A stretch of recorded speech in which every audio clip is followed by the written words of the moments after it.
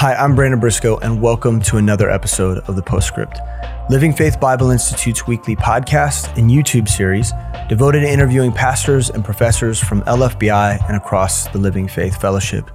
And if you're familiar with this podcast and you've listened long enough, you've heard interviews that I've done with Pastor Mark Trotter. He is a huge influence on this fellowship and on LFBI. He was instructor for many years in our classes. He has preached at many of our conferences, the conferences that the fellowship does every year. We've promoted those through LFBI quite often. And he's also an author, and some of the books that he's written are actually textbooks. They're resource books within LFBI. And so you've likely heard about Mark Trotter, and he's, personally impacted my life in a way that I'll never be able to repay. But a lot of you aren't familiar with his son, Justin Trotter. And Justin is a dear friend of mine, and I'm so grateful for him. And I'm so grateful for the opportunity to share him with you today. We're going to have a conversation about what it was like to grow up with his dad and the influence that his dad had on him. But we're also going to talk about his own personal ministry and what God's doing in his life and what ministry and vision looks like for him personally as a pastor in Callie Harbin in Georgia. And so with that, I'm privileged to introduce you to my dear friend, Justin. Thanks for being on the show, man. Man, thanks for having me, bro. I'm honored that you would ask, for real. Well, so, yeah. We've been trying to get you out here in Kansas City to hang out for a while. Right. And it finally happened. We're filming this at Mission Focus, so you're here. It's convenient, and we can do it. I'm ashamed to admit that this is my first Mission Focus. How that happened, I don't know. In all church, this past year was my first time in Kansas City. So I literally had to be trying to avoid you guys in order it feels to. That way. It kind of, Are you still a little hurt? I'm a little hurt. I'm a little bitter. But like your dad came out here every year. Yes. To preach. Yes. But he was really going everywhere and preaching. How do you decide where you're going to go? Yes. Yeah. So it's tough. Well, he was at Certainty so much too, and then that was kind of like hometown, and so we would always make that one, and so this one was always a little hard. So anyway. Well, we are thankful that you're here. And you're going to be preaching at Living Faith Lee Summit this weekend. And man, it just feels right. We're so glad that you're here. And this last year, you lost your dad. And that's been a really big deal. And everybody's felt that. It's been felt fellowship wide. We all loved your dad so much. People who are familiar with the show have seen him on episodes of the show. And so I just kind of want to start before we get into, because I want to ask about ministry. There's all kinds of things I want to ask about. But I think people do want to hear from your heart what this last year has been like since you lost your dad, and what your family has been going through. And if anything, it'll just inform us on how to pray for you. But what's this last year been like? Yeah, man, it's hard to put into words, because, it's almost one of those things to where, I think everybody on some level envisions the possibility of tragic things happening in their life, right? We try not to think about it, but inevitably you find yourself thinking what life would look like under these circumstances, Right. And man, you really, until I actually lived that, it was hard to comprehend prior to that. Because I think I'd even said to my wife at points in years past, I said, man, just knowing how I felt about my dad, the way I loved my dad, and just seeing age happen, seeing cancer happen, and just things like that. I just remember telling her, this is going to be one sad brother. Yeah. And man, that was amplified even more than I could probably imagine. There were moments where I felt like I might be the most brokenhearted dude on planet Earth. I'm sure I wasn't, but boy, I felt like I can't imagine that anybody else right this second feels quite this bad. There were moments of that, Right. In the midst of those moments and coming out of those moments, the way the Lord showed up was just something. It was beyond belief, Not that it took all the grieving away or that it took everything away. Certainly not.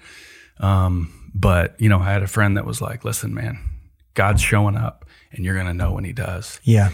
And it was, and he showed up and I knew when he did. And it was, that was also a supernatural thing. The low was lower than I could have imagined. Yeah.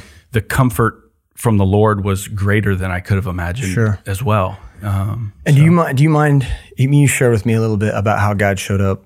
I don't know if that's too personal, but do you mind sharing a little bit about that story, about how, like, in the midst of your grief, God came through? And I think people would be blessed to hear that if you're willing to share. Yeah, absolutely. I'm glad to share. It was, you know, so it was just kind of crazy how, you know, the Lord works. From Ohio, I moved to Georgia when I was still actually 19. Yeah.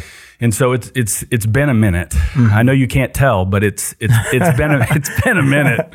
And so, you know, when I moved, you have the hair of a sprightly 15-year-old. Sprightly, yeah. So, I'll take it. That's what I was shooting for. Just keeps you looking young, man. You look young. Well, you know, like my dad used to say, it can turn gray, just don't turn loose. It never did. It was holding on for dear life. Yeah, it was turning gray, but it was holding on. So anyway, we'll hope for that. But yeah, so you know, so when I moved, my dad basically went into his office literally as I backed out of the driveway.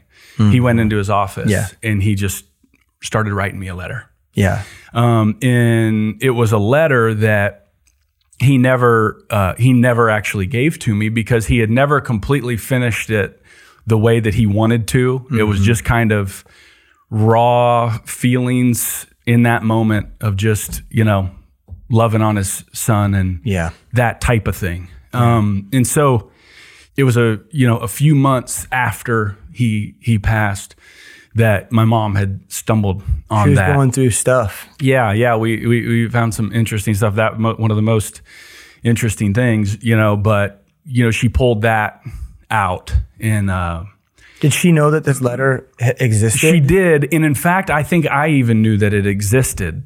But it wasn't totally on our radar. We weren't thinking about it. Right, I remember a lot going on. Yeah. And so when she brought that up again, it was like, oh yeah, that's right. I remember him saying at some point down the line that he had a letter that he wrote to me that he's going to give to me someday. Mm-hmm. You know, and so anyway, it was, like I say, about 3 months after the fact. And, you know, it felt like he had one last thing to say.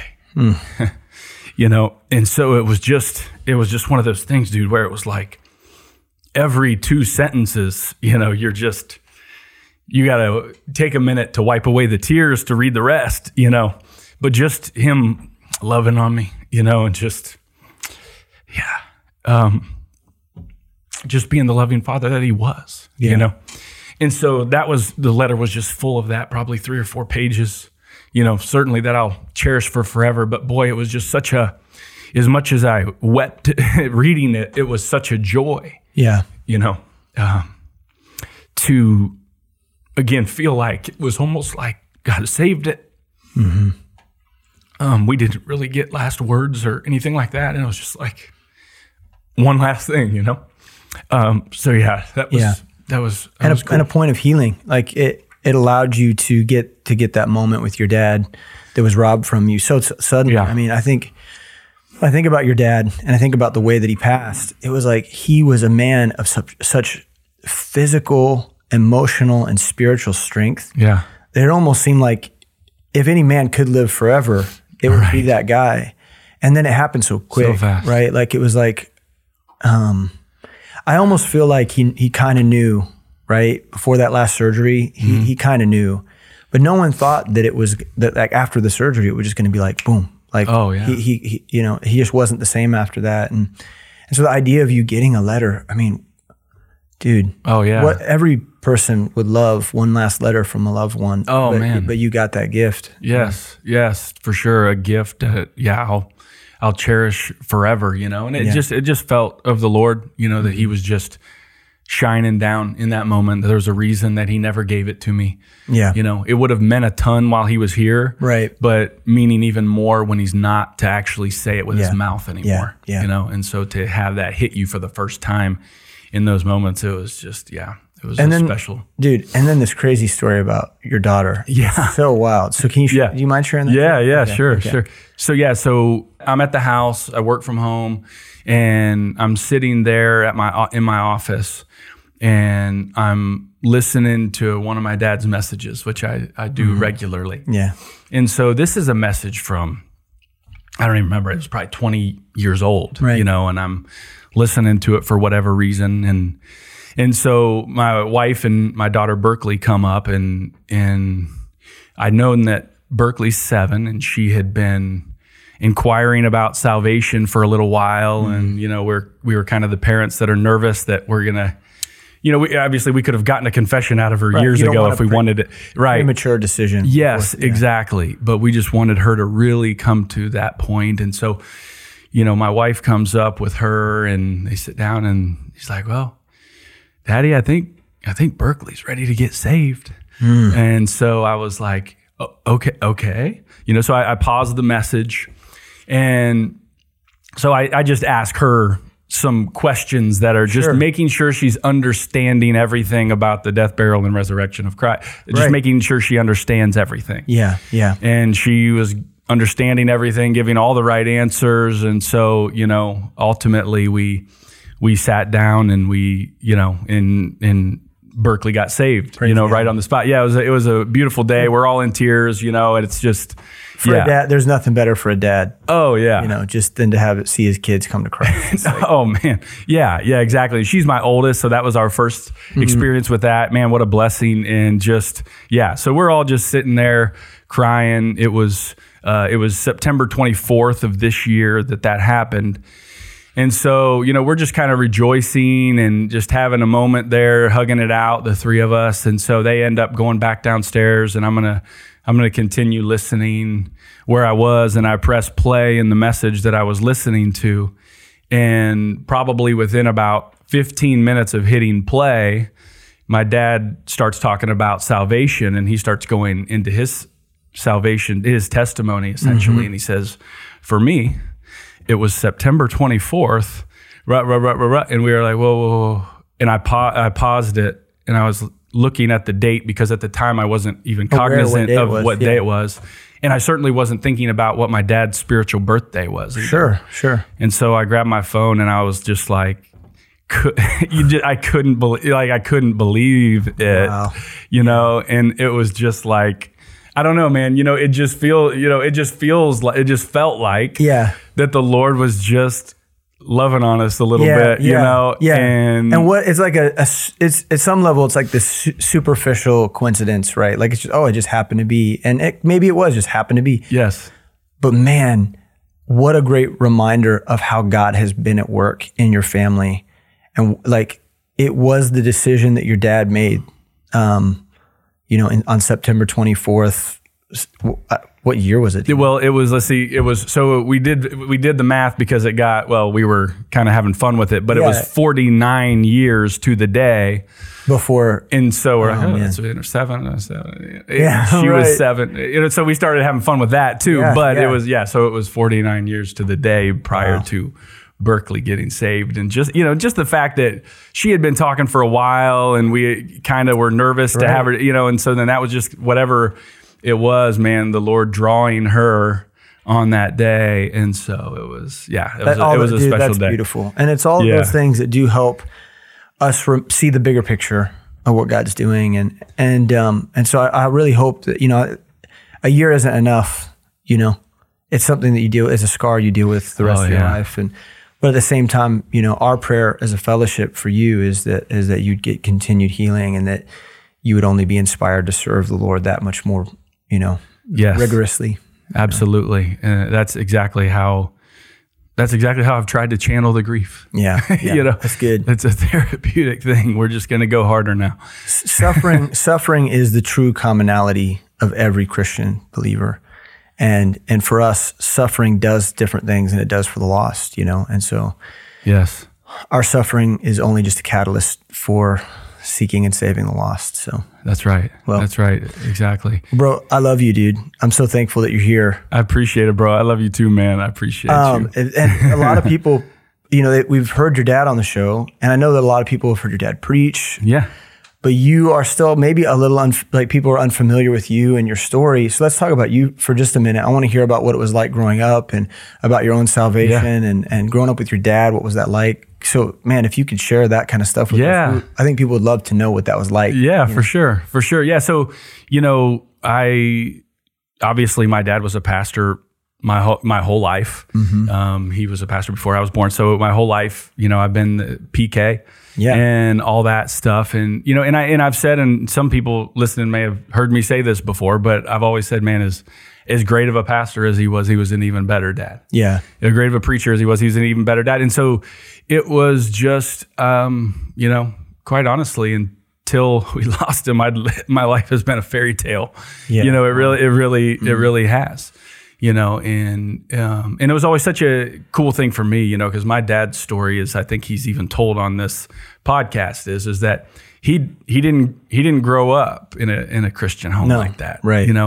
And so for him to be, basically first one out of his family like that, and just for the barnacles to be so far removed, to where I basically grew up in the Cleaver household. Yeah. Right. You know what I mean? Yeah. Like that was your mom, my life. Let's just say it right now. Your mom seems to be the perfect mom.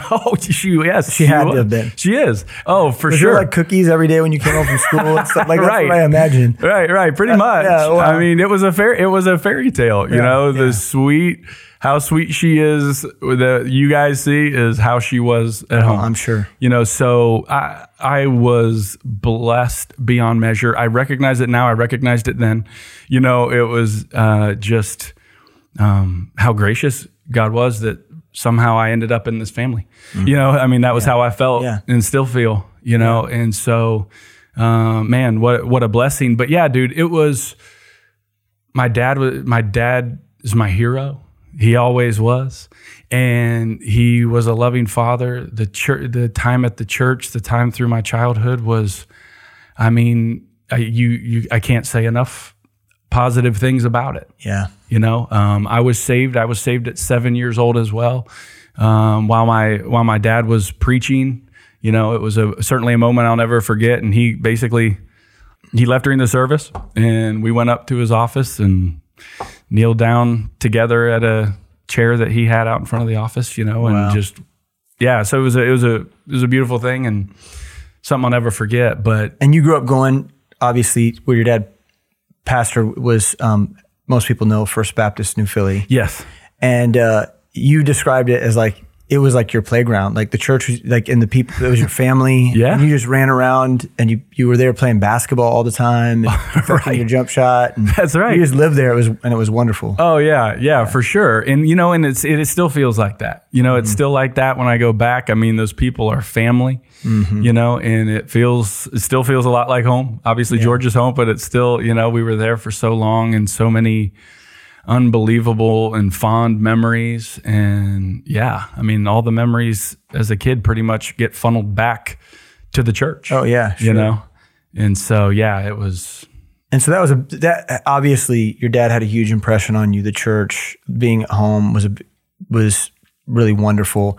But you decided to leave and move to Georgia. What was the reasoning behind that? At the time, when you left, what was the reasoning behind? Yeah, so when I left, it was basically, there was a land developer and a real estate guy out there that was moving and shaking and all those things, and he was gracious enough to offer to teach me the ropes. Yeah. And so I was still 19, and I was figuring things out, and I wasn't sure what the Lord had for me. I wasn't sure a lot of things. I felt like I knew what the Lord had for me ultimately, but in the short term, I didn't know what He had for me. And so it was like, hey, let's try this thing out in Georgia, and in worst case scenario, I just move on back home.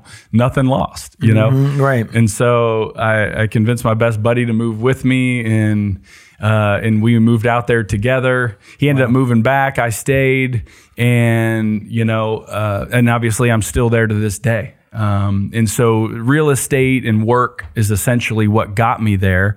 And of course, the Lord had my wife there in His own timing and those type of things as well. Sure. So Yeah. So, I think many people who are part of the fellowship are aware that you were ordained this last year. And I know between you and I, we've had conversations about how God had that on your heart for a long time, but maybe you could tell us a little bit about the story of how you got to the place where you were ready and God had prepared you for that. Yeah. I mean, it was the type of thing that, since I've been, probably a teenager, there's been at least a belief within me that somehow, some way, I was going to end up in vocational ministry. Right. And throughout the years, I didn't know when, I didn't know how, I didn't know where, I didn't know any of those things. Right. But there was just something inside of me that was, that I felt like that was where God was eventually going to have me. Right. And certainly something that I talked to my dad about tons of times, and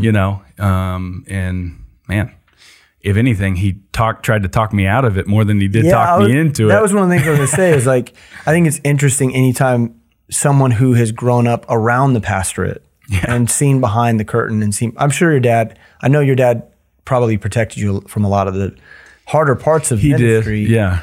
But you saw enough of it to know that it was burdensome. Yeah. Right. And, but then to see that and have your eyes wide open and be like, well, I still want it. That's something I desire. That's a big deal. Right. I know. I've thought about that before too. I've sat back a few different times and said, man, I guess I'm just a glutton for punishment. Yeah, right. Yeah. But it's like, but there's some truth to that. But I think that's what it comes down to. It comes back to the advice he gave me, which was the advice he received, which is the advice I think a bunch of people have received all through the years, which is if you can't do anything else, do that. Yeah, I actually he said that on the show. Oh, did he? That exact very thing. Yeah.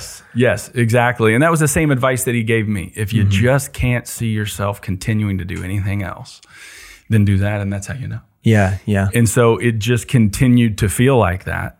Of course, I continued to work my secular job and, do the real estate thing that I was doing and have continued to do, but it just always felt like that I always believed that that's what the Lord had called me to ultimately. And again, then, without going into details, we can go into details, but, God was opening doors right around the time that my dad was taking a turn for the worse. Yeah. We didn't realize that was the reality at the time. Right. But that's what it was, and so it was one of those journeys, man, to where, and I'm sure I was very flawed in the midst of it. I have no doubt. I'm a product of God's grace, 100%. The attempt is to continue to do the next right thing that I know to do, and let God take care of the rest. We can't always, God doesn't give us our 10-year plan. He doesn't inform it. Now he'll direct us to the next right step. Yes. Right. We acknowledge him and he directs our paths. Yeah. But it's not like there's no writing on the wall that here's how this is going to shake out. Here's when and all this stuff. So all you can do is by the grace of God, do the next right thing that you know to be doing or you believe you should be doing in that moment. Your dad used to always, I'm sure you had to have heard this a million times, but I heard him occasionally when he was preaching. When I binge Mark Trotter sermons, he would often talk about the direction of one's feet. Right? He loves that. If your feet were directed the right way, no matter when you took a step or how would that step look like, that you are going to be heading the direction that God wants you to go. But if your feet are off just slightly, if you're slightly turned, if you're unsure, if you're to the left or to the right, you're going to end up in a place that you shouldn't be. And that's right. It sounds to me like, you just had your feet turned the right way, and it just took time to get. It took, there was a season of life where it just required God trying you and preparing you. Yes. Even when things would go on in my secular job, the real estate stuff, like there was always that voice inside that was like, it's all good. God's just preparing you for what's next. He's teaching you for what's next. Yeah. And that's how it always felt. Sure. We all know how critical training is for the pastorate. Yeah. Right? Like that's why we have LFBI. That's why we have all these training mechanisms from the work of discipleship onward, there's a sanctifying process that looks like growing in the knowledge of God's word. What does it look like for Mark Trotter's son to get trained? I mean, I would think a lot of times you probably got like a pass. You know what I mean? Like, it was like, oh, well, it's Mark Trotter's son. He must know. He must know. Yeah. Right. But so what does it look like? How did your dad invest in you? What did the actual training look like for you to grow in the knowledge of God's word? And like, did he give you like tips along the way? Did he nudge you like, okay, I want you to learn from this situation? Or tell us, give us a little insight into that. Yeah, for sure. You know, and it's funny because there were things like that. There were the nudges that, you know, he was doing that. Now, he wouldn't always couch it as, here's what I'm trying to teach you. He would just start doing it. You know what I mean? And so you would there was a lot that you were catching that he was very much intentionally laying down for you. You know, and you know what? There was a whole bunch of it that I hope that I was catching just watching. Yeah. You know what I mean? Just watching somebody who practices what they preach, you know, and watching somebody navigate this or navigate that and all of those things, and just watching that very real example right in front of me. Yeah. And so that right there, I mean, I don't think you can put a dollar amount on the value of having a front row seat to watch that type of thing. For sure. You know, and you know, it's funny. One of the things that I think it was big that he did that was good for me was what we kind of referenced a second ago, which was he was never pushing me in that direction.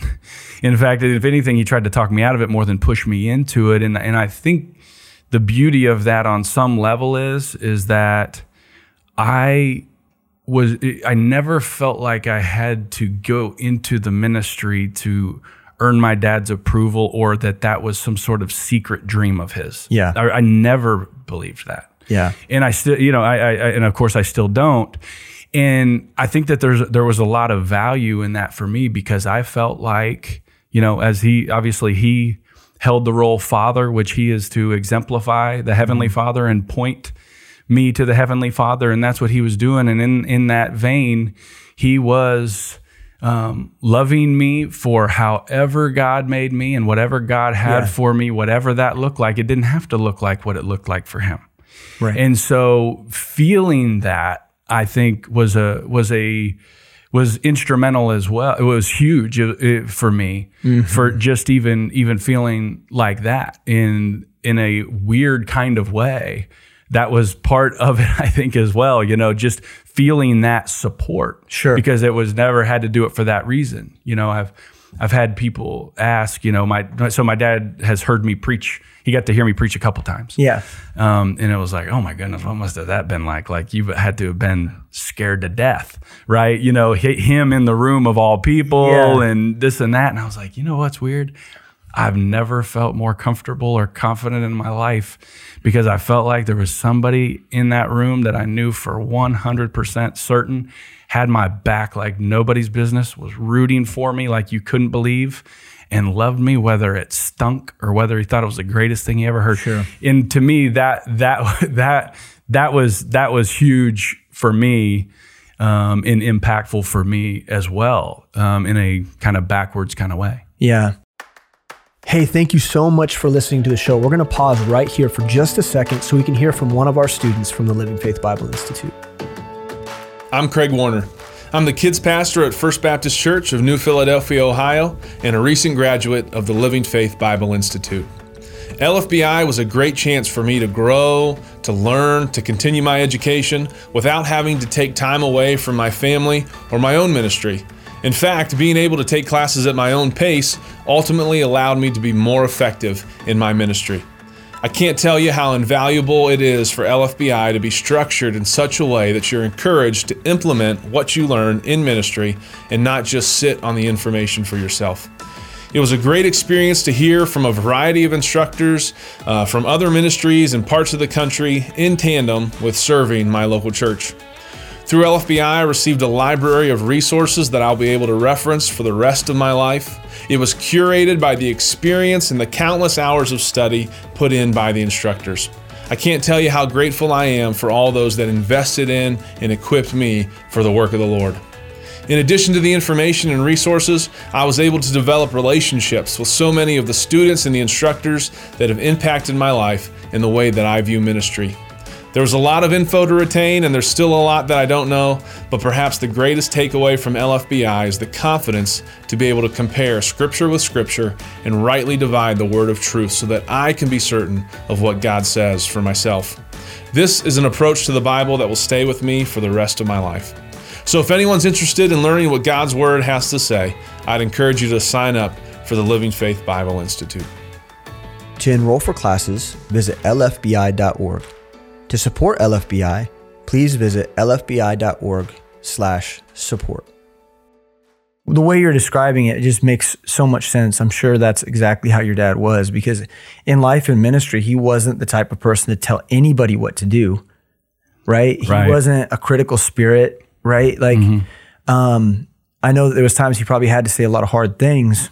Right. But man, the way that someone felt loved by him, there was an unconditional love, right? Like, which is why I think one of the reasons why so many people were drawn to him is because people always say that they felt like your dad's best friend. Right. Right. That's because he was that intentional. And I think it had to be all the much more as his son, feeling support, but never being pushed, never being driven, never telling you that you have to do this or have to do that. It's like, that's got to create a lot of liberty and freedom in terms of your decision making. Yes. I would think. Oh yeah, for sure. Yeah. You don't have any of those, not deciphering, why am I doing this? Am I seeking daddy's approval? All of this type of stuff. Baggage. Right. Because and I say that because it is definitely a thing that pastors tend to do a lot of steering with their children. Yeah. In that regard, for right, wrong, or indifferent. Mm-hmm. That wasn't his approach. Right. And it was one that I appreciated because to me it went hand in hand with, I'm accepted here, man. Yeah. I'm loved beyond measure. It isn't about that. Mm-hmm. Of course he wants me to follow the Lord and whatever I do, but it had nothing to do with vocational ministry or whatever. It was whatever God had. Let's go for that. Yeah, that's wonderful, man. Yeah. That's good. So, yeah. Every man needs that in their life, whether it comes from their actual father or from mentors in their life. It's just such a critical thing. Yeah. So with that, I mean, you're a pastor now, right? Yeah. You've been ordained and you're at Callie Harbin, which is a church in the Living Faith Fellowship. Tell us about Callie Harbin. There's probably a lot of people who've never been there or maybe unfamiliar with the church. Tell us about the church. Tell us about the culture of the church and just what it's like. Where it's in Georgia. Tell us about where it's at, community, things like that. Right. So it's in Villa Rica, Georgia. Mm-hmm. And it is, this was a church that was planted in like the 1930s. Okay. So it's actually been there for quite some time. The lead pastor there currently, Corey Gordon, is a guy who, he got turned on to my dad's stuff. What's it been? 15, 20 years ago, probably now. Mm-hmm. Before he ever met him in person, actually, he started getting I think it was tapes. Tapes. Yeah. So everybody talks about the tapes. The infamous tapes, right? So you know how long ago it was when you say tapes. Right. And so, he got turned on to the tapes and he was a product of that and is a product of that. And so, what a blessing it was, obviously, when the door was opening at a place like that to where, the doctrines and the ministry philosophies and all of those things, are right in line with, obviously I'm a product of my dad as well. I saw things the same way he saw them. And I see things the same way he saw them. And so, it was that type of thing. And man, the people of Callie Harbin have just been wonderful, just kind, sweet souls who really have just taken us in and loved on us as their own just right from the get-go. Right. And that's huge, obviously. That's huge blessing. So, yeah. That's good, man. And so what's the community in Villa Rica like? And what are the people in the church like? And maybe express to us a little bit about what the vision that you and Corey have for the church moving forward. because there's a dynamic in your guys' relationship and some expectations and goals. Maybe you can explain how that works and what your heart is for the ministry there. Yeah, sure. So it's a rural area.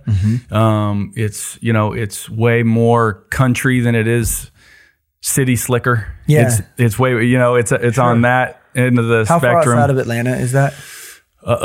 You're going to bring geography into this? I just know how much you have to drive. When you're anywhere within 100 miles of Atlanta, it seems like the drive is just insane, right? Right. On Sundays, it's not bad. Okay. But we are going to have to, we're about 50 minutes on Sunday right now. Okay. One of the goals of 2022 is for us to move a lot closer. Yeah. So, because Wednesday night is a little brutal. Yeah. You told me about that drive. Yes. Yeah, it's like almost doubled. Is everybody asleep in the car on the way home? Oh, yeah. Well, if they have finished eating, because it's one of those things like pull through Chick-fil-A and grab this and that. And, right. So they end up in a chicken mac and cheese coma in the back, one of those things. What that's like. Yeah. So tell us about the people there. Who is it and who are you going to minister to? Oh, yeah. I mean, we've got a lot of young couples in the church. There's actually a pretty good dynamic as far as the ages are spread out pretty good. So that's a blessing. It's good to have a little bit of all of that. And so, there's all of that there. And man, just a bunch of folks that love the word. Corey is a great preacher and he loves the word and he teaches the meat of it. And so they understand the value in that. Yeah. And so, that's been a blessing. And so, man, he's laid out, he's got everything going in the right direction. And, my hope is to continue to just build from there, together from there. The goal is, Corey wants to move into the associate pastor position. That's right. And then he would be supporting you as the head pastor, right? So explain that. Yeah. So exactly. So Corey has been telling the folks of Callie Harbin for a while. He's been telling them, hey, listen, guys, I'm not the guy long term. Corey has a secular job that he works as well. And he has been wanting to take more of a teaching pastor type of role. Yeah. And so he's been knowing that that's what the Lord had for him for a while. He just hasn't known who it was was going to take. Yes. Yeah. And so, so obviously we're in the midst of this now. And so what the plan is that we're essentially going to trade roles in July of 2022 is the plan. And so I've been, working as essentially an associate pastor type of role, since whenever that was, April, I guess, something like that. And so then the plan though all along, and he had that on Front Street, you know, and that was cool because it wasn't one of these back office things. One of these days, sure, this is going to happen. You know, it wasn't that in that. So I was thankful for that, and that was on Front Street from the get go. Like, here's the plan. Yeah. If I think his line was, if this is coming as a surprise to you, then I'm not doing much good for you because you hadn't been listening to me anyway. Right. So so it was kind of one of those type of things. That sounds like something Corey might say. Yeah. So it was, so it was true. So anyway, so that was the plan, and that was what he had in mind. And then it was just a matter of God's timing and all those things. And so, here we sit, and it's kind of wild. Exciting. I mean, you're on the cusp. It'd be really great actually to, a year from now, or maybe next Mission Focus, interview you again and just see the progress of what God's doing in the ministry. Because I know you have obviously, the way so many of us in the fellowship do, you have a heart for discipleship and training, and your desires for prayer and these critical things. And I know God's going to use you. He's used Corey, and now he's going to use you, and it'll be exciting to see what God does. Yeah, man, I'd love to do that. Yeah, by the grace of God, that will be the case, and we'll continue to grow and continue to do obviously have the same philosophies as you guys, reproduce, the whole reproducing thing, and go on and say that 10 times. Right. But that's the goal. That's the goal. I said before, before this door opened, that I was praying about what it may look like to plant a church where I live currently. Obviously, like I said, I'm about 15 minutes away. And so we're praying about that. And my thing the whole time is I was like, if we're just going to plant this thing and host nice services, I'm out. Yeah. But if we're going to plant this thing and we're going to it be a part of something that's actually functioning as the body of Christ, is reproducing itself and is in the community and is evangelizing and discipling, and we're going to do that and function that way, I'm all in. That's all I want to do. I'm all in on that one. Yeah, but if we're just going to host nice services and gain a bunch of knowledge, that I'm out on that. Yeah. I'll just keep doing real estate. Yeah, dude. Yeah. Amen to all that. And I pray that's the heartbeat of all the Living Faith Fellowship churches is to be church planting churches, reproducing. Yeah.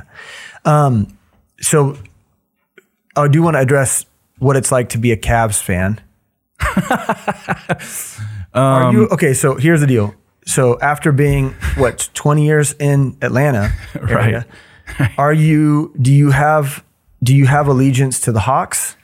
Or are you still a homer and you're just like, you're rooting for the Cavs? What's that like? Yes. Okay. So I will start with, Ohio State Buckeyes through and through. Okay. Well, so that's anybody that's come within 100 yards of you or your dad recognize that you guys are Buckeyes. That's right. Yeah. That's right. That's through and through. I mean, I'm slightly ashamed to admit that the loyalties don't lie quite as strong with the other teams in Ohio. You've given all of your energy. That's right. That's what it is. That's what it is. All of my energy has gone there. The NBA for me has always been about a player. So like even when I was in Ohio, it was all about Jordan. Right? Sure. So I'm following I'm a Bulls guy. That's not right. And so it's wrong. I know it's kind of wrong. It's got to be carnal on some level. It's absolutely carnal. But I'm kind of a Curry guy now.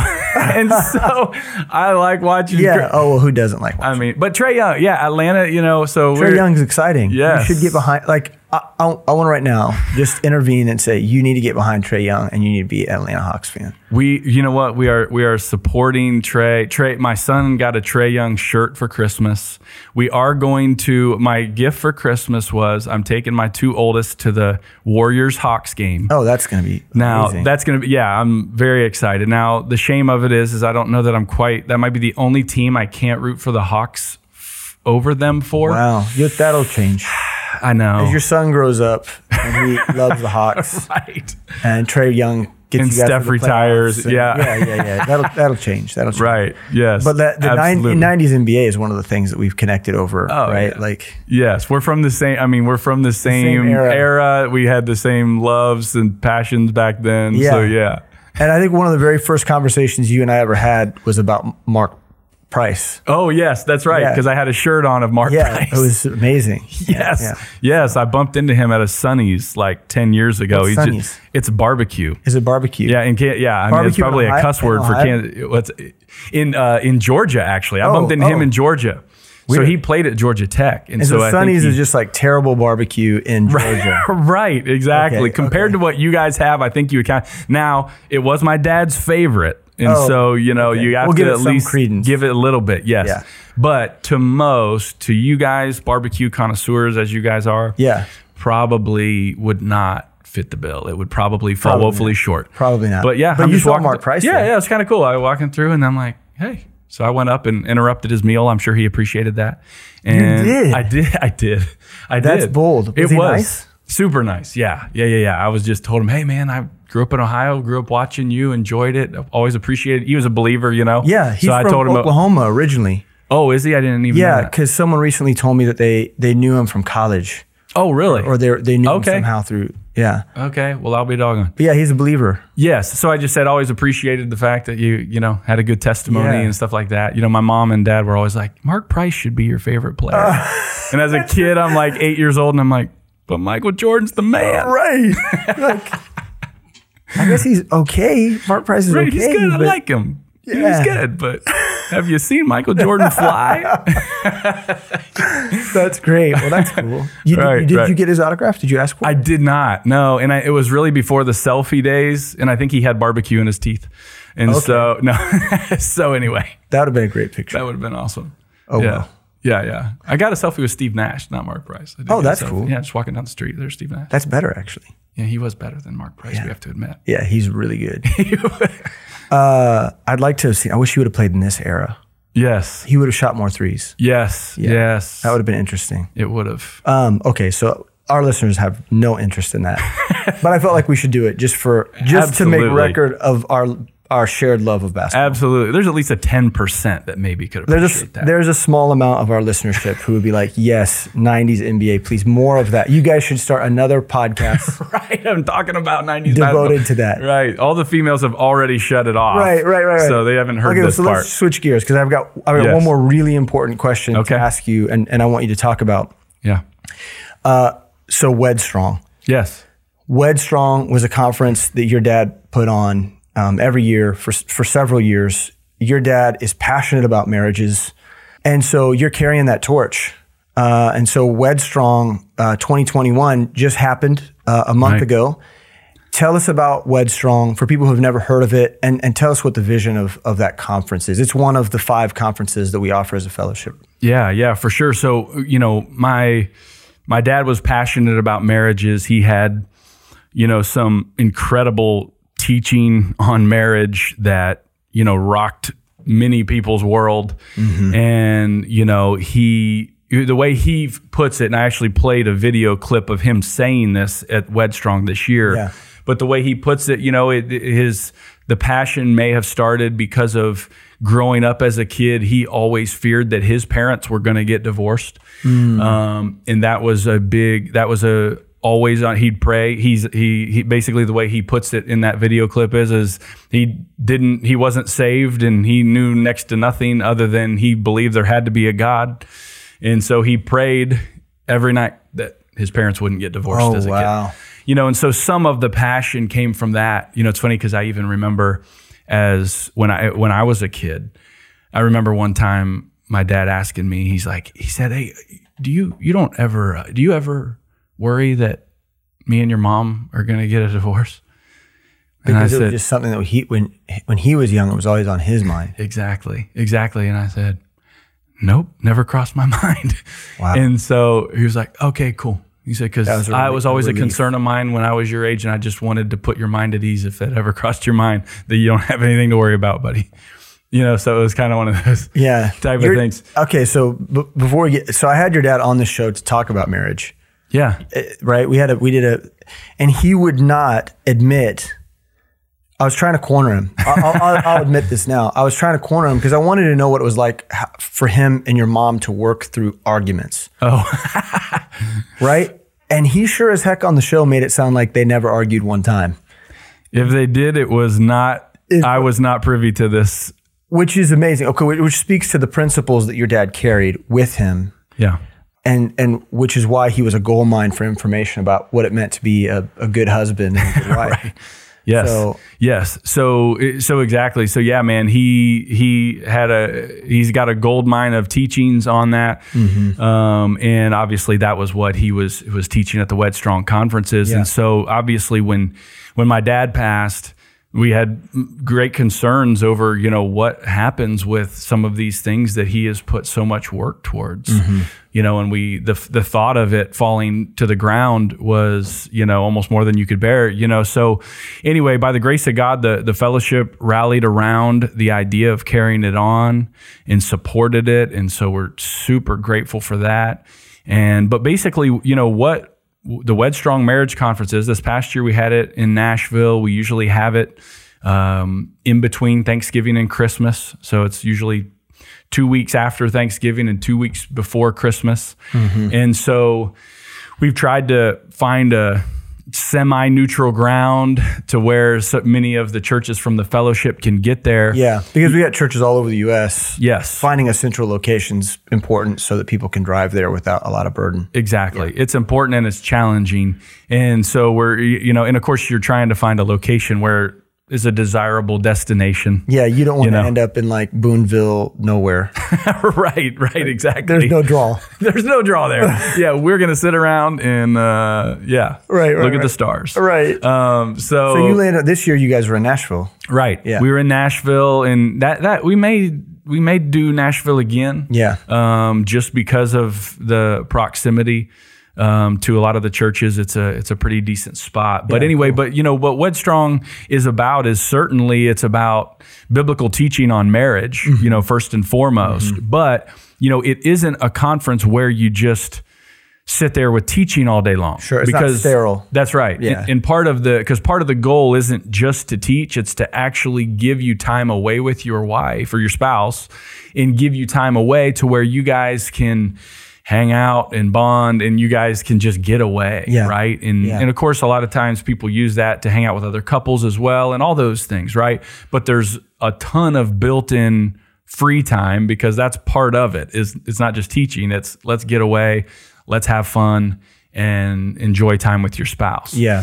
So, this year we did something different. We played the newlywed game to kick it off, so we did something. That looked like a lot of fun. Oh, it was. Your panel looked, it was every kind of person on that panel. Right. It was really good. Oh man. And we were left with some classic sound bites and one-liners and sure. Oh my goodness, it was hilarious.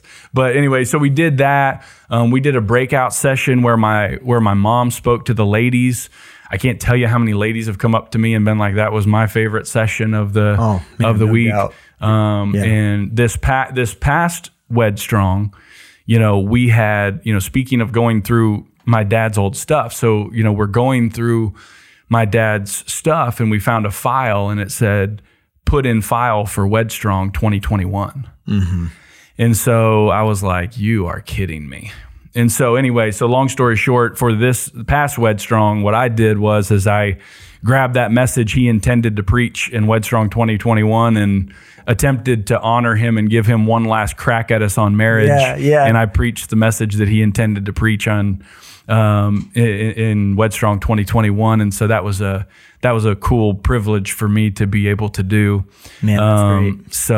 So we did that this year, but we'll continue to, by the grace of God, everybody was just so positive and encouraging. I've heard great things. Spirit, oh, that's cool. Yeah. The spirit in there was just wonderful. And, we're excited to do it again next year and hope it continues to impact folks. I know that the folks impacted their marriages. There's a lot of people there that, the reason that they're there isn't because their marriage is in shambles, is because they don't want it to eventually get there, right? They understand the importance of that relationship it's in the eyes of the Lord.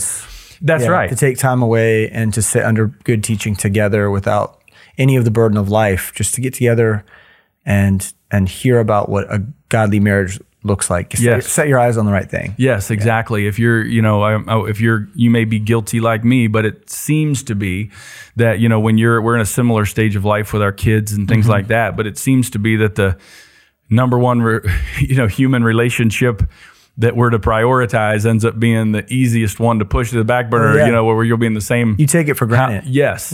And once the kids this is done and the kids and this and that and the other thing's done, then me and you will have some quality time. Yeah, we'll have time to go to sleep. Right. Watch 10 minutes of The Office and then fall asleep on the couch. Right. Yeah. Right. Exactly. It's not good. It's not good. Right. Exactly. So this is just that time to prioritize that relationship and give it its due, the importance, of course, that it has in the eyes of the Lord as well. And so, we hope to continue to carry that on. And so, it's been really good. Like I said, people have said great things about this last year. I know it was difficult. I know it meant a lot to carry that torch. I know that it was a new work for you to own this kind of thing, put on a conference. I mean, what the heck? Oh, right? Yeah. That's not an easy thing to do. No, it wasn't. And so we're thankful for Callie Harbin for really getting behind that and for you choosing to do it. And I know we're months and months, when this airs, we'll be months and months away from the next one, but people should kind of in their mind and in their calendar determine, hey, I'd really like to get there and be a part of it. Yes. Yeah, absolutely. I'd encourage you to do it. I think you will enjoy it and be blessed and be challenged. It's mark your calendar. It will most likely be that in between Thanksgiving and Christmas time. We're breaking our necks to try to keep it as affordable as possible.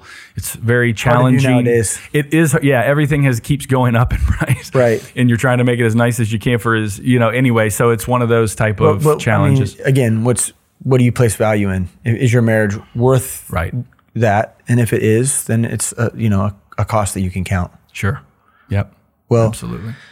Dude, I'm so grateful for our friendship.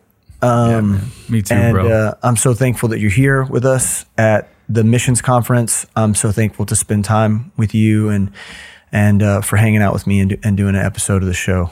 Dude, well, I'm blessed to be here, bro. I really do. Thanks for having me on. I'm honored and humbled that you'd asked me to be on the show for real. And it's a blessing to be here. I love you and appreciate you too, man. Well, and we'll aim to have you back again sooner than later. Let's do it. All right, bro. Let's do it. And we want to say thank you as well for joining us. We love you so much. We're so grateful for your support of the show, obviously, but we are praying that God would use this show to draw you into greater faith. We desire every listener would grow in their capacity to minister, to believe the Lord at his very word, to trust him for it, and to live out the Great Commission. And so, we want to just use this as an opportunity. We want to promote strong marriages. And so we would love for you to consider being a part of WedStrong next time round. If you're interested in the conversation we had about Mark, and maybe you never got to hear Mark, maybe you never knew Pastor Mark Trotter, we want to highly encourage you to consider purchasing some of the books that he wrote that's invaluable to our ministry. And so if you go to lffellowship.com, you'll find a link there to the Living Faith books, and we've published several of his books and hope to continue to do that. That would be a blessing to you. Obviously, his sermons, if you visit marktrotter.tv, there'll be sermons there. And so, but we're grateful to you, and we're so grateful for the time that you spent with us this week. We love you, and we hope to see you again next week. God bless. Thanks for listening to the Postscript. If you enjoy the show, please leave us a rating and review in order to help other people find our podcast. If you value this show, please help us continue creating content by supporting Living Faith Bible Institute at lfbi.org/support.